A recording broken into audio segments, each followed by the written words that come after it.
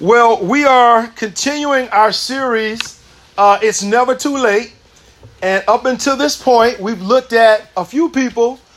We talked about Moses and what God did in his life. And we talked about Rahab, the prostitute, and how God used her. And last week, Pastor Dane got us started on David. Now, I want to remind us the reason we are looking at these people in these series are a couple of key points.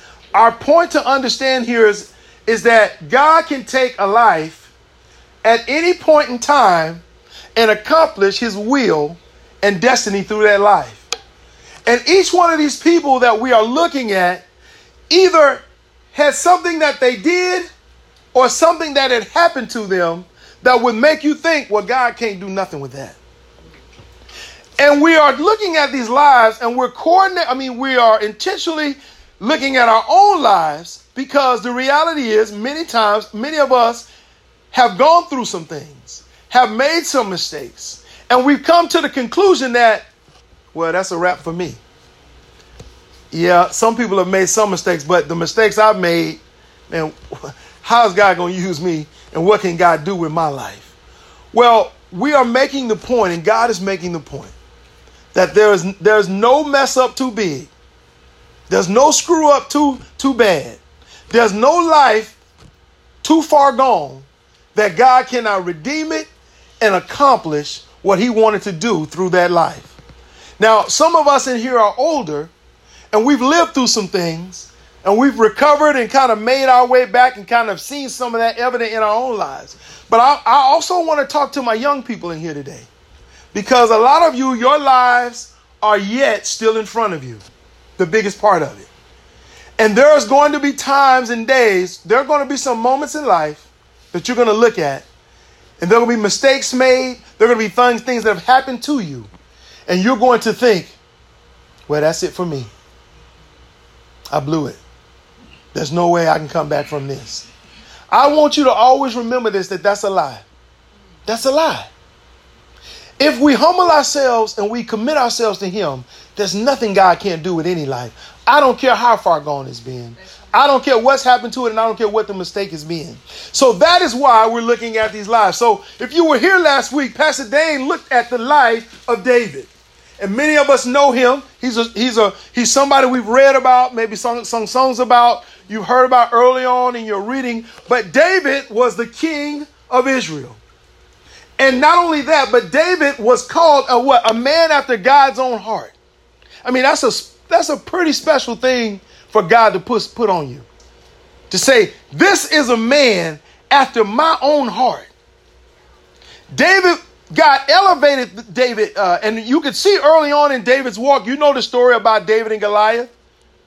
David shows up. Goliath is there taunting the children of Israel every day, telling them to send out somebody to fight me because our God is bigger than your God. And the children of men, the soldiers of Israel, are terrified. And here comes little David, still just a teenage boy, out the fields. But what separated David, even from an early age, was his heart, because David didn't have any more than anybody else. But what he did have was something in his heart to say, hey, you're not going to talk about God like that. You're not going to talk about my God like that. You ain't going to just get away with that, because I know who God is, and something's going to be done about this. And right away, David goes on to slay Goliath, and so his life begins. He goes through the whole deal with Saul, and finally, as what Dane talked about last year, David rises to a place as king where he has united the whole country. They are victorious on every end. There's great peace in some areas. He's at the height, if you will, of his kinghood. And then what happens? The Bible says he's at home. I'm paraphrasing some of this to catch us up. He's at home when he ought to be out doing what kings are doing. The men are out fighting and he should be with them, but he's at home because things are so well. I just want to tell you, sometimes the blessings of life can do something to you. When you finally get to where you always wanted to get to, when you finally reach that income, when you finally buy that house, when you finally get into that tax bracket or whatever the case may be, kind of make you want to sit back and just say, man, let me just sit back and enjoy this. We finally made it. And so David is not doing what he should be doing. He's laid back, kind of enjoying the fruits of his labor, and his eyes catch a woman bathing on the rooftop. We recently had the opportunity to go to Israel, and we had the opportunity to walk through the city of David. And we were able to walk out on a patio, and you could see all these other houses and their rooftops and their patios. And the guy made the point of saying, this would have been the kind of scenario that David would have seen. Even though you may be hundreds of yards away, you can see all of these patios and balconies. And he catches Bathsheba bathing. And we talked about the whole story. David calls for her. He sleeps with another man's wife. She becomes pregnant. David tries to hide the pregnancy. What does he do? He calls Uriah the Hittite a faithful soldier to David. Here, David has committed adultery with this man's wife. He calls Uriah and tries to cover his tracks. Hey, man, I'm going to call you off the battlefield so you can go be with your wife, and maybe you sleep with her. Maybe she will think it's your pregnancy. But Uriah is so faithful, he won't even go to his house. He said, man, how could I go in my house and join my wife when they fighting on the front lines and my brothers out here sleeping in tents? So he slept at David's doorstep, messing up David's plans. So eventually David has Uriah sent to the front lines of battle, and Uriah is killed. So David's making his plot even worse. Eventually, all of this scheming brings the prophet Nathan to David's doorstep. He gives David a scenario. We talked about it last week. Because David was compassionate. One thing he didn't like, David from early on had a weak spot for animals. He was a shepherd. And Nathan tells him the story about the man who had all these other flocks, but he went and took another man's only sheep. And that's the one he wanted to kill for an offering. When he had plenty, he took a man's last. And David said, well, who is this man? We're going to deal with him severely. Nathan said, you are that man. Because God has given to you and you took from somewhere else. And that's where we pick up today. Because here's the deal. You may never find yourself in David's situation. But I promise you, if you walk with God long enough, you're going to find yourself in a situation where all the facts are going to come to you in a moment, and you're going to realize, I've sinned. I've sinned. This one is on me. I did this. And I can't point this way. I can't point that way. I can't blame mama and daddy. I can't blame my friend. Man, I blew it. I just blew it, man. I don't know what I was thinking. I let myself get caught up in this stuff. And man, it just sounded so good to me at the moment. I just thought it was going to work. Or man, she looked so good to me in that moment, man. I didn't mean for it to happen, but it just one thing after another to happen. Or I just wasn't my plan, but I thought he really felt this way. And I found myself in a jam that I did not mean to be. And whether it's some major big scandal or whether it's something you're the only one who know anything about it, that's really not the issue here. The issue is what happens when that day comes. What happens in us when that moment comes when we can clearly say, I've sinned. And that's what David said. The first thing he said was, I've sinned. Today, I want to look at David's response to his sin, because I think it'll speak to us a lot about what God has called of us or expects of us when we find ourselves in that situation. If you could turn your Bibles to Psalms 51. Psalms 51 is a response of David to his situation. We read it this morning, but I want to read it. I'm going to read it in totality Psalms 51. Going to read a little bit of quite a few passages here, verses here. I'm going to read 1 through 17. Be gracious to me, O God, according to your loving kindness. According to the greatness of your compassion, blot out my transgressions. Wash me thoroughly from my iniquity and cleanse me from my sin. For I know my transgressions, my sin is ever before me. Against you and you only have I sinned and done what is an evil in your sight, so that you are justified when you speak and blameless when you judge. Behold, I was brought forth in iniquity, and in sin my mother conceived me. Behold, you desire truth in the inmost being, and in the hidden part you will make me know wisdom.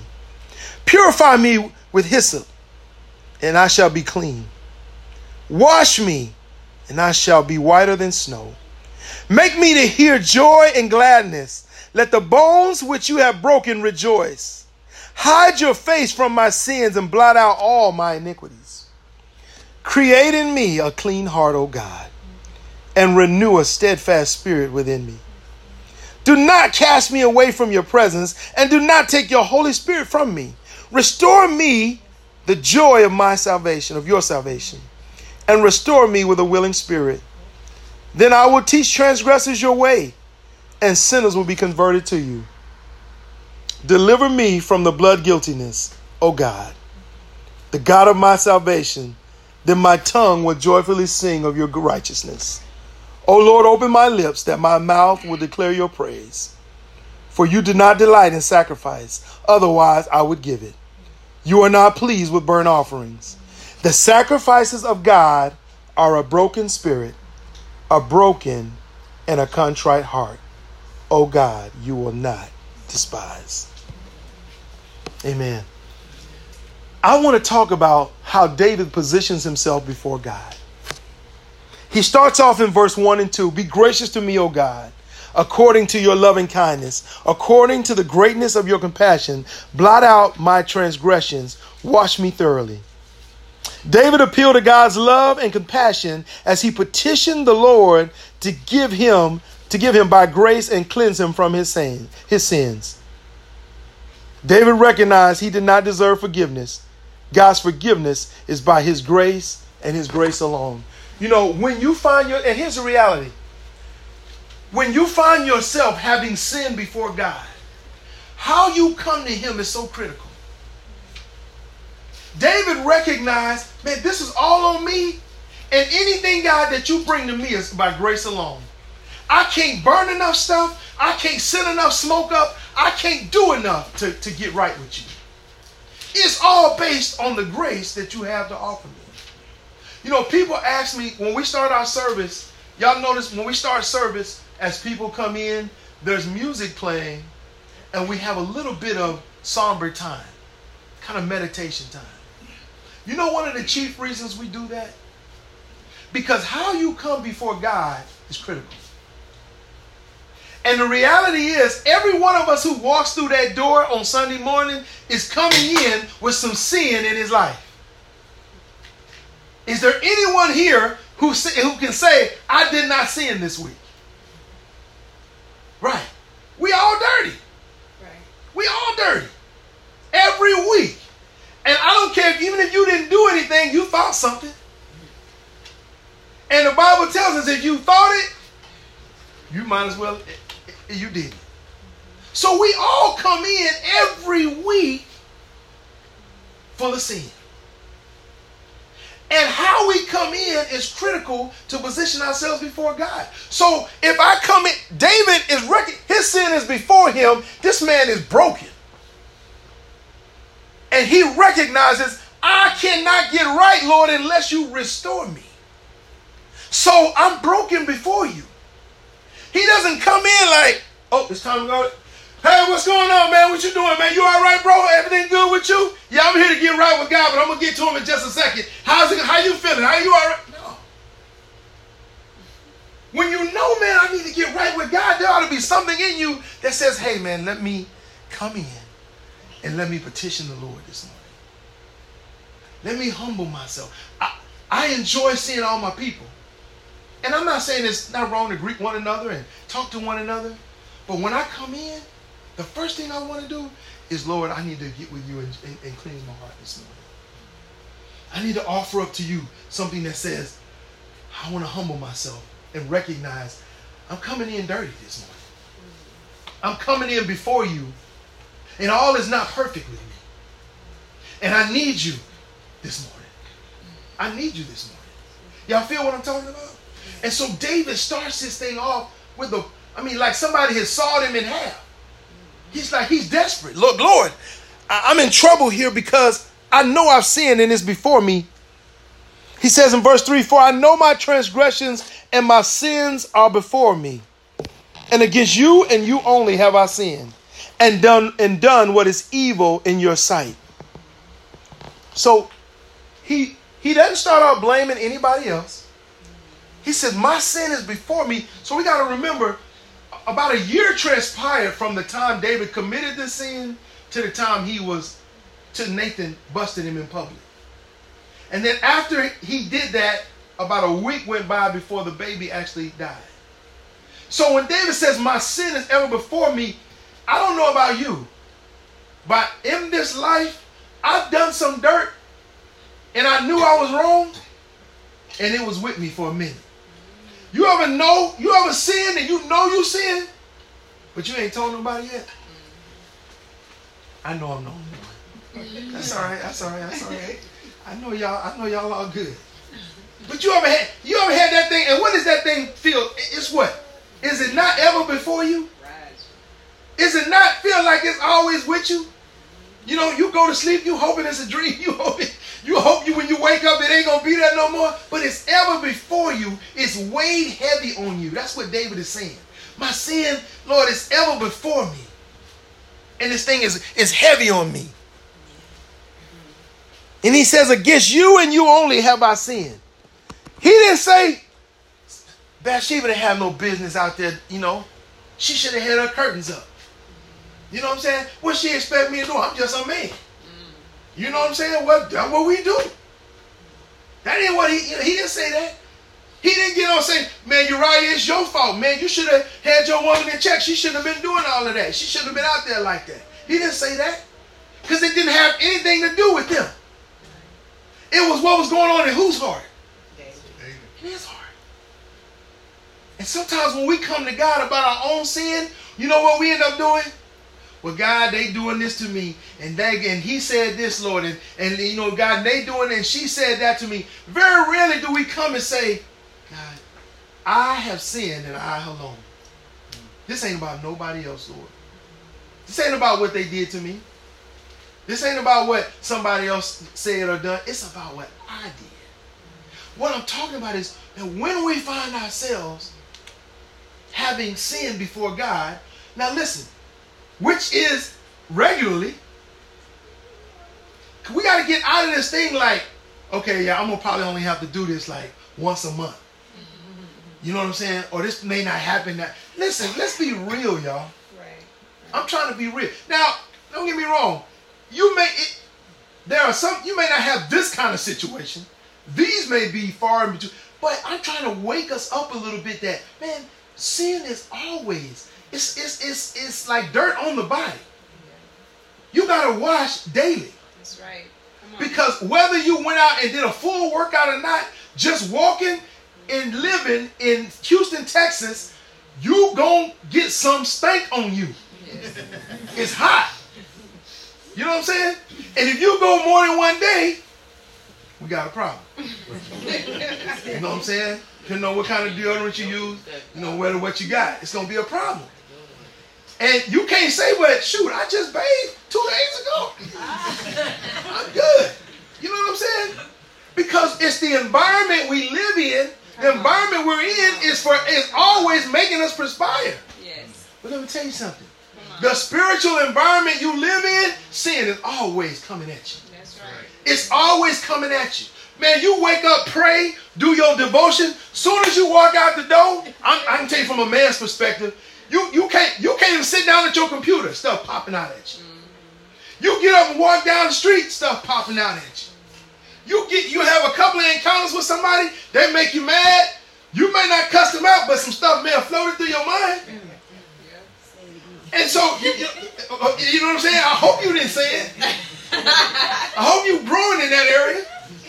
You know what I'm saying? But before you know it, you left the house at 8 o'clock.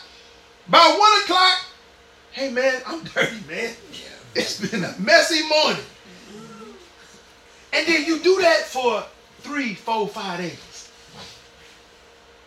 And then you come in and you worship and you don't think it could be something on you? Come on. You don't think it could be something on you? Yes. But here's the thing. Nobody in here feels weird or guilty about having to take a shower. Do you? No, because we all got to take one. It's part of the deal. So why should I feel awkward or guilty about coming in and confessing my sin? Because it's forever on me. I'm dealing and battling every day. Now, don't get me wrong, sure. As we mature in God, we want to become victorious in areas of our lives. And I don't want to be repeating the same sin over and over again. I'm maturing in the faith, yes. But am I ever going to be sin-free? Not while I'm walking on this earth. Not while I'm walking on this earth. So we got to get that out of our minds, like there's these holy ones and there's these ones who are always dirty. I'm sorry to tell you. I tell you all the time, I'll never forget when I was new in the Lord by 1920. So excited to be in Jesus. And I'll never forget, I told my mentor, I said, man, bro, I'll be so glad when I get to the place where I don't have to battle and deal with lust and these females. Man, I'll be so glad when I get to that place. He looked at me, he was like, Dave, I got some sad news for you, brother. You're going to be battling your whole life. This fight going to be with you. And I was like, what? No, man, I want to get to the promised land. I don't want to have to, man, I don't want to have to do this. You know, but don't get me, again, God builds us, we grow, we mature, we get stronger. And the fight that I had at 19 is not the fight I have now. But I still got to fight. That's right. I still got to fight. You better believe that. And so the point is, we got to get it in our minds that, man, coming in and asking God to forgive me of my sin has got to be a regular practice in my spiritual life. It's got to be. And if I go days without doing it, I got to think about it like going days without taking a bath. I'm going to be real funky. There's just no other way to put it. And let me tell you something.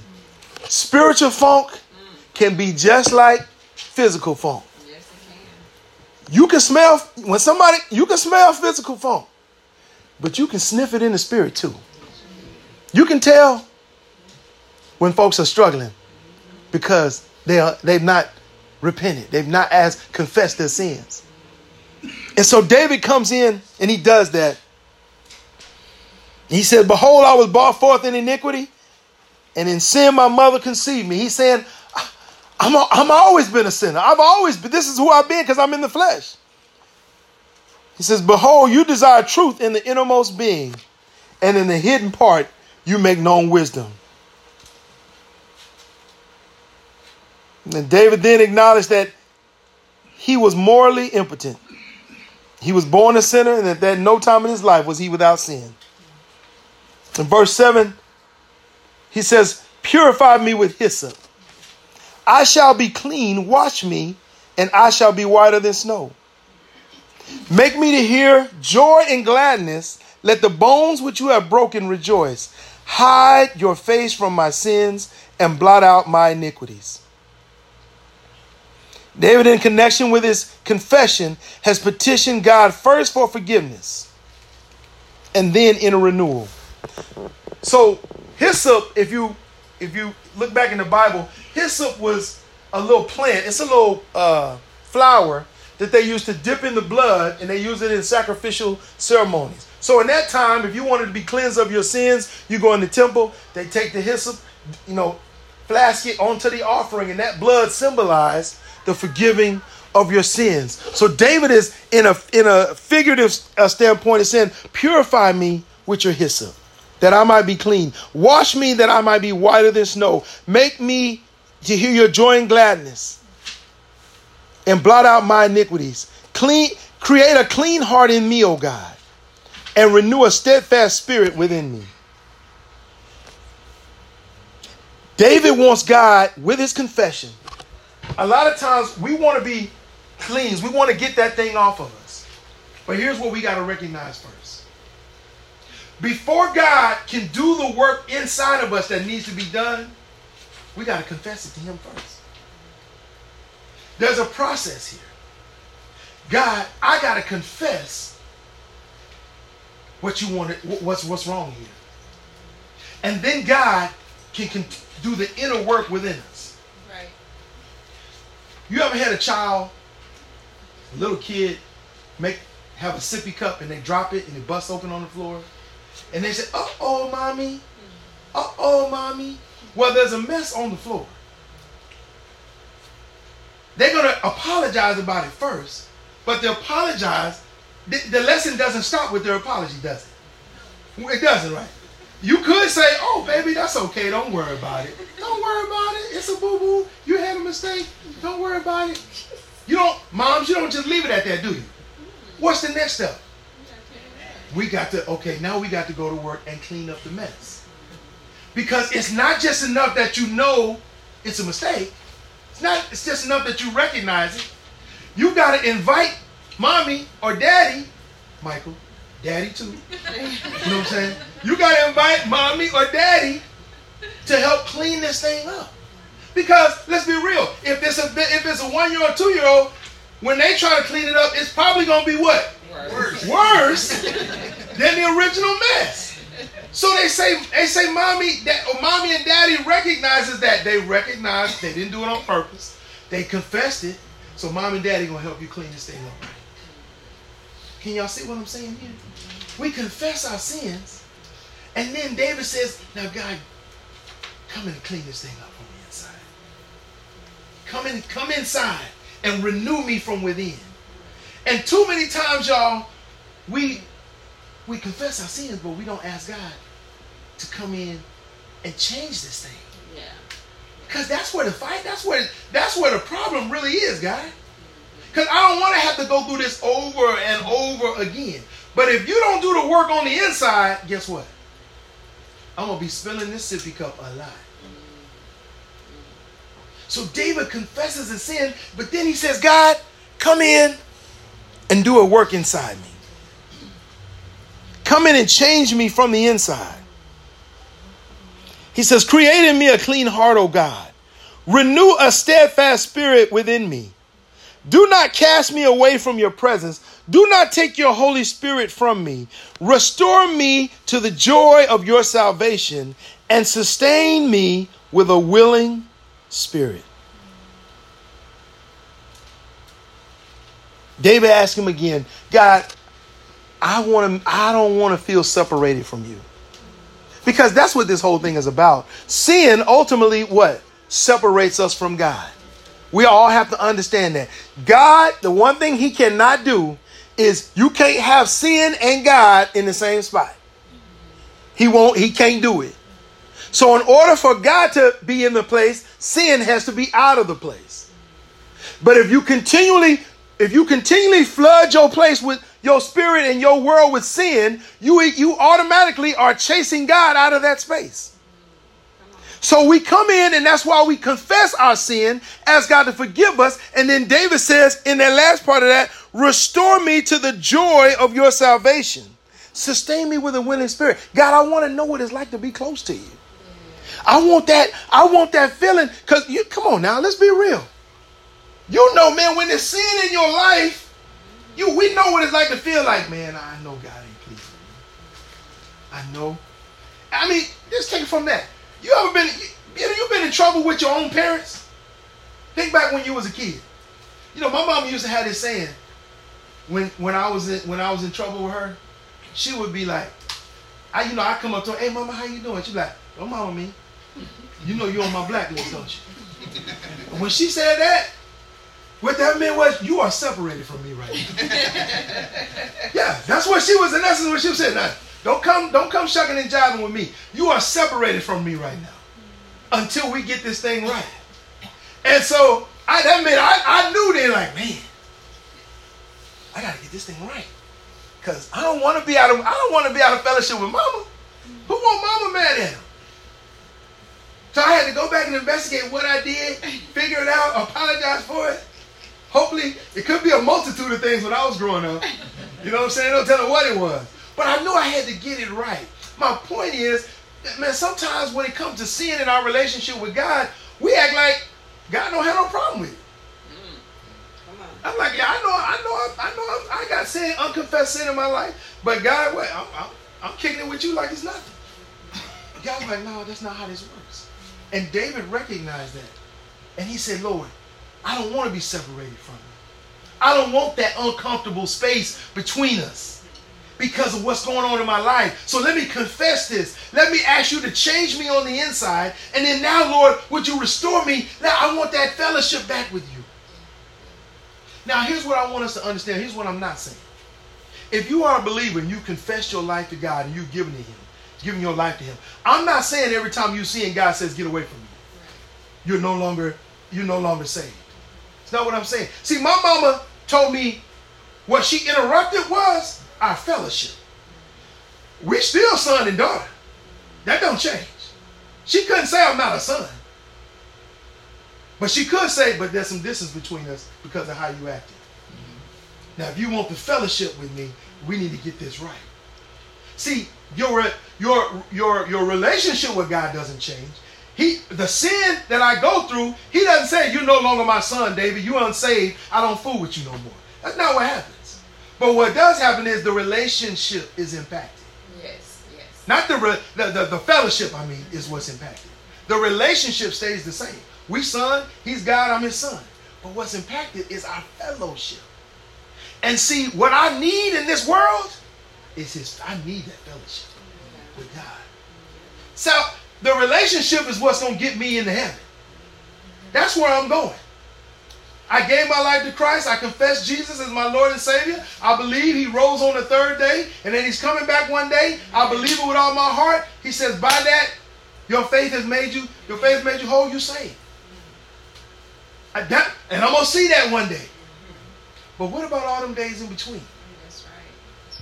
You know what I'm saying? I'm 40-something years old. I'm eating my kale and working out. I got a lot of days left. I'm tired. You know what I'm saying? I'm trying to put some miles on this engine. So that means it's a lot of days in between that day when I get to the sweet by and by. That's right. What about the fellowship that he wants to have with me in all that time? Sin interrupts that. And what David was saying is, I want to confess this sin. I want to get this stuff out the way because, Lord, I want that sweet fellowship that we had in the beginning. And I want that always between us. And that should be all of our goals. And that's why we got to deal with the sin issue in our lives. Because it interrupts the fellowship we have with God. And that's important to us as believers because I need it. I don't know about you, but I need him. Amen? Amen. Let me get ready to wrap up here. I got two more though. You know, preachers going to tell you they're going to wrap up a few times. I've only said that one time, so I got a couple more in me. No, I'm just kidding. Verses 13 and 17 say this. Then I will teach transgressors your way, and sinners will be converted to you. Deliver me from blood guiltiness, O God, the God of my salvation. Then my tongue will joyfully sing of your righteousness. O Lord, open my lips that my mouth may declare your praise. For you do not delight in sacrifice, otherwise I would give it. You are not pleased with burnt offerings. The sacrifices of God are a broken spirit and a contrite heart. Listen, David says this. God, he tells God, if you forgive me, he will teach sinners God's way. He's saying here, God, once I go through this, and I want y'all to hear this. He said, once I go through this, Lord, if you forgive me, if you restore me, I'm going to go help other people how to do this, teach this as well. Because I know a whole lot of other people who go through stuff, and they don't know how to do this. God, if you forgive me and show me the path, show me this way, I'm going to go and teach others how to do this. How true is that for us as well? How many people do you know that have gone through what you've gone through? that have been or they are where you've been. And they need to know God's way back. How God can restore them. But how can you show them if you've never walked that path? See, you can only take people where you've been yourself. David is saying, man, I'm in a bad place, but God, I'm asking you to restore me. And he's saying, if you restore me, God, I'm going to teach others how to do this. I'm going to bring glory to you in this process. So he's turning it back on God here. Second, David says, if God forgave him, he would sing and praise God. If God would deliver it from his blood guiltiness, he could join him in praising God. He said, if you restore me, God, I will praise you. I'll lift my voice up to you, knowing that I've been forgiven by you. And then David promised that if God forgave his sins, he would sacrifice to God. He knew that God did not desire simply an animal sacrifice for him. He needed to find forgiveness before he could sacrifice a peace offering for God. Here's my last point I want to make. When David says, yeah, I could offer a burnt offering to you. I could come in and do what, because in that day, if you wanted to forgive your sins, you had to bring in a physical burnt offering. You had to take it to the priest. He had to put it on the offering, burn it up, and that's how you got your forgiveness. But here's what David is saying, and here's what we all need to realize. All those rituals, so we come in, we have our own ritual. We come in, we praise, we sing, we hear the word, we give an offering. He said all that's good. But what's most important to God was that last phrase, a broken spirit and a contrite heart. David said, God, I give you that if that's what you wanted right now. If that's what would do the bill. I gladly make the sacrifice. I gladly do the offering. But David knew in that moment, like, I can feel you calling for something greater than that. You want me broken. You want me sacrificial. And I'm telling you, if that is not the thing that I think trips up believers today more than anything, it's great you on the usher board. It's great you don't miss church on Sundays. It's great you do your devotion. It's great that you are in Bible study. It's great that you at the prayer walk. All of these things are wonderful, and they all have their place. But if you want to give God what he wants most, give him a broken you and a contrite spirit, a contrite heart. A heart that says, God, I'm yours. God, do with me as you will. God, I'm not perfect. I have sin in my life. Forgive me. Don't give up on me. Continue to work in me. Mold me and shape me. I know I'm a mess, God.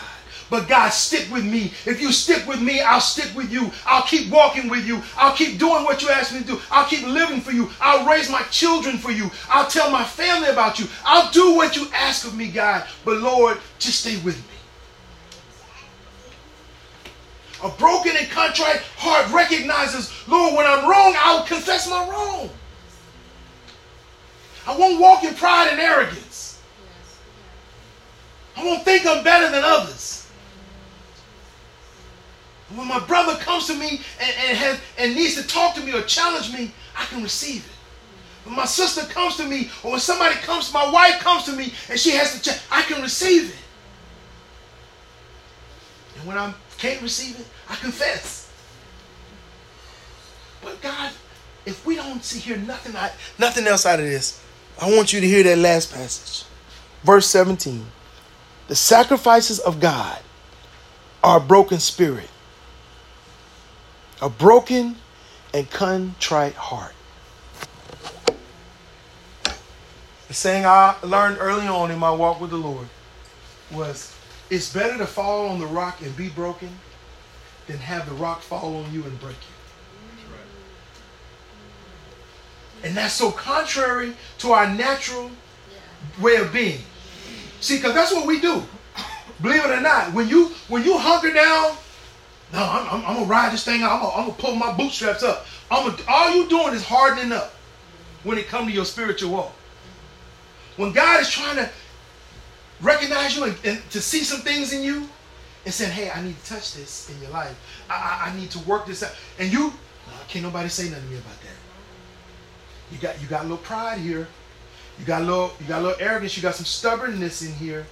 You got some residue of the wounds that happened in your life, and it's building a callus around it. And I need to get in there and touch that and break that thing down a little bit. And I'm sending people your way. I'm doing it even through people. But the more people God send our way, the harder we bracing up. No, you ain't gonna talk. You ain't gonna tell me that. How you gonna tell me about my life and look at your life? How you gonna do this? And the more God tries that, we harden that thing up. Till eventually, bam, the rock falls on us and we're broken in public. When God says, look, if you just fall on me, broken, I'm going to rebuild you every time. Just come to me. I don't know about y'all, but sometimes, man, I get in my space, put my song on, and before I know it, man, I'm a mess in tears. I'm thinking about the flaws in my life, the little areas in my life. Lord, how am I going to do this? Lord, how is this going to work? Lord, how am I going to work this area in my life? And I've learned to just be broken before Him. Now, listen, I don't want none of y'all to see that. Because it's ugly. But you know, there comes times when, but the truth is, some of y'all have seen it. Some of y'all have seen it. And I'm telling you, I've learned, live your life broken before Him. I don't care what that looks like. But don't you let this stuff build up in you, your sin build up in your life, your ways of being build up in your life, till you become so hard that the rock has to fall on you and break you for God to get your attention anyway. Because it's no fun. David went through all of this. So what's our point in this?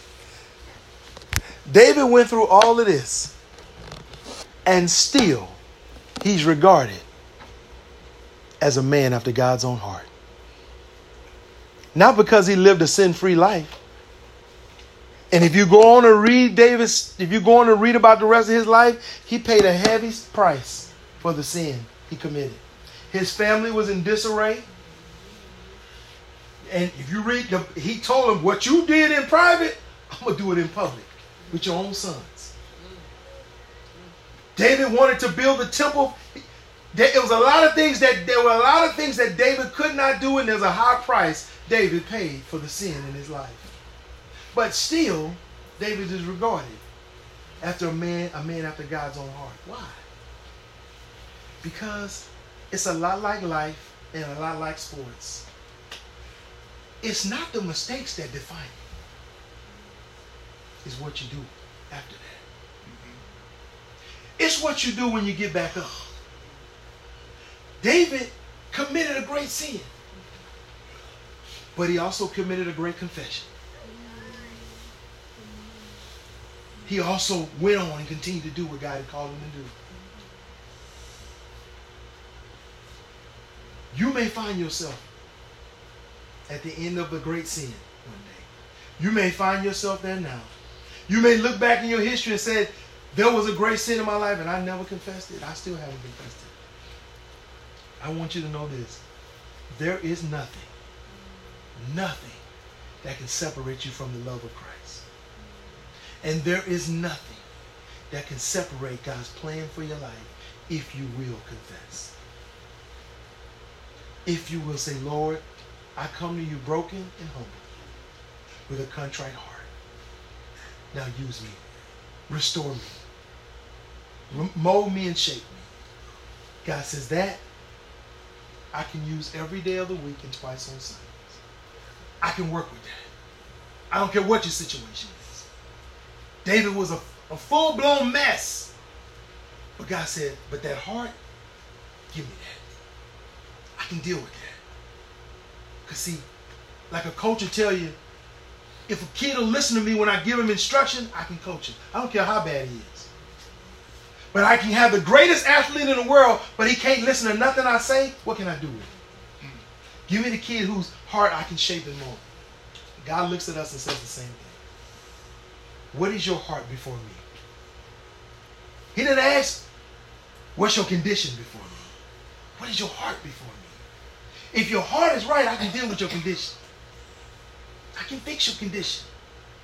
But it's the heart that we got to have right. So I encourage you. Bring to him the sacrifice he most wants. A broken spirit and a contrite heart. And God says, I can do in you what I set out to do. Let me pray for you. Father, we thank you today, Lord. And Father, I pray for every heart that is in this place, including my own, Lord. Lord, would you help us to recognize our great need for you and to understand that, Lord, no matter what we do, sin is always around us and it is always creeping at us. And that, Father, we need to continually come in and wash ourselves with you. Confess what we know. And even confess that we don't know. But, Lord, that our desire is to always have the fellowship with you. That it never be interrupted by the sin in our lives. And we don't do that by willingly and blindly ignoring the sin. We do it by recognizing the sin and confessing the sin. So that we may walk right with you and right before you. Father, I pray for every heart here that they would know they are secure in their salvation with you. But it's the fellowship that the enemy seeks to interrupt. And Lord, would you help us to recognize that and to walk free of that, as David did, by confessing our sins to you, one to another, and then submitting a heart that you desire. In Jesus' name, amen. Amen. Let's give the Lord a hand clap if you will.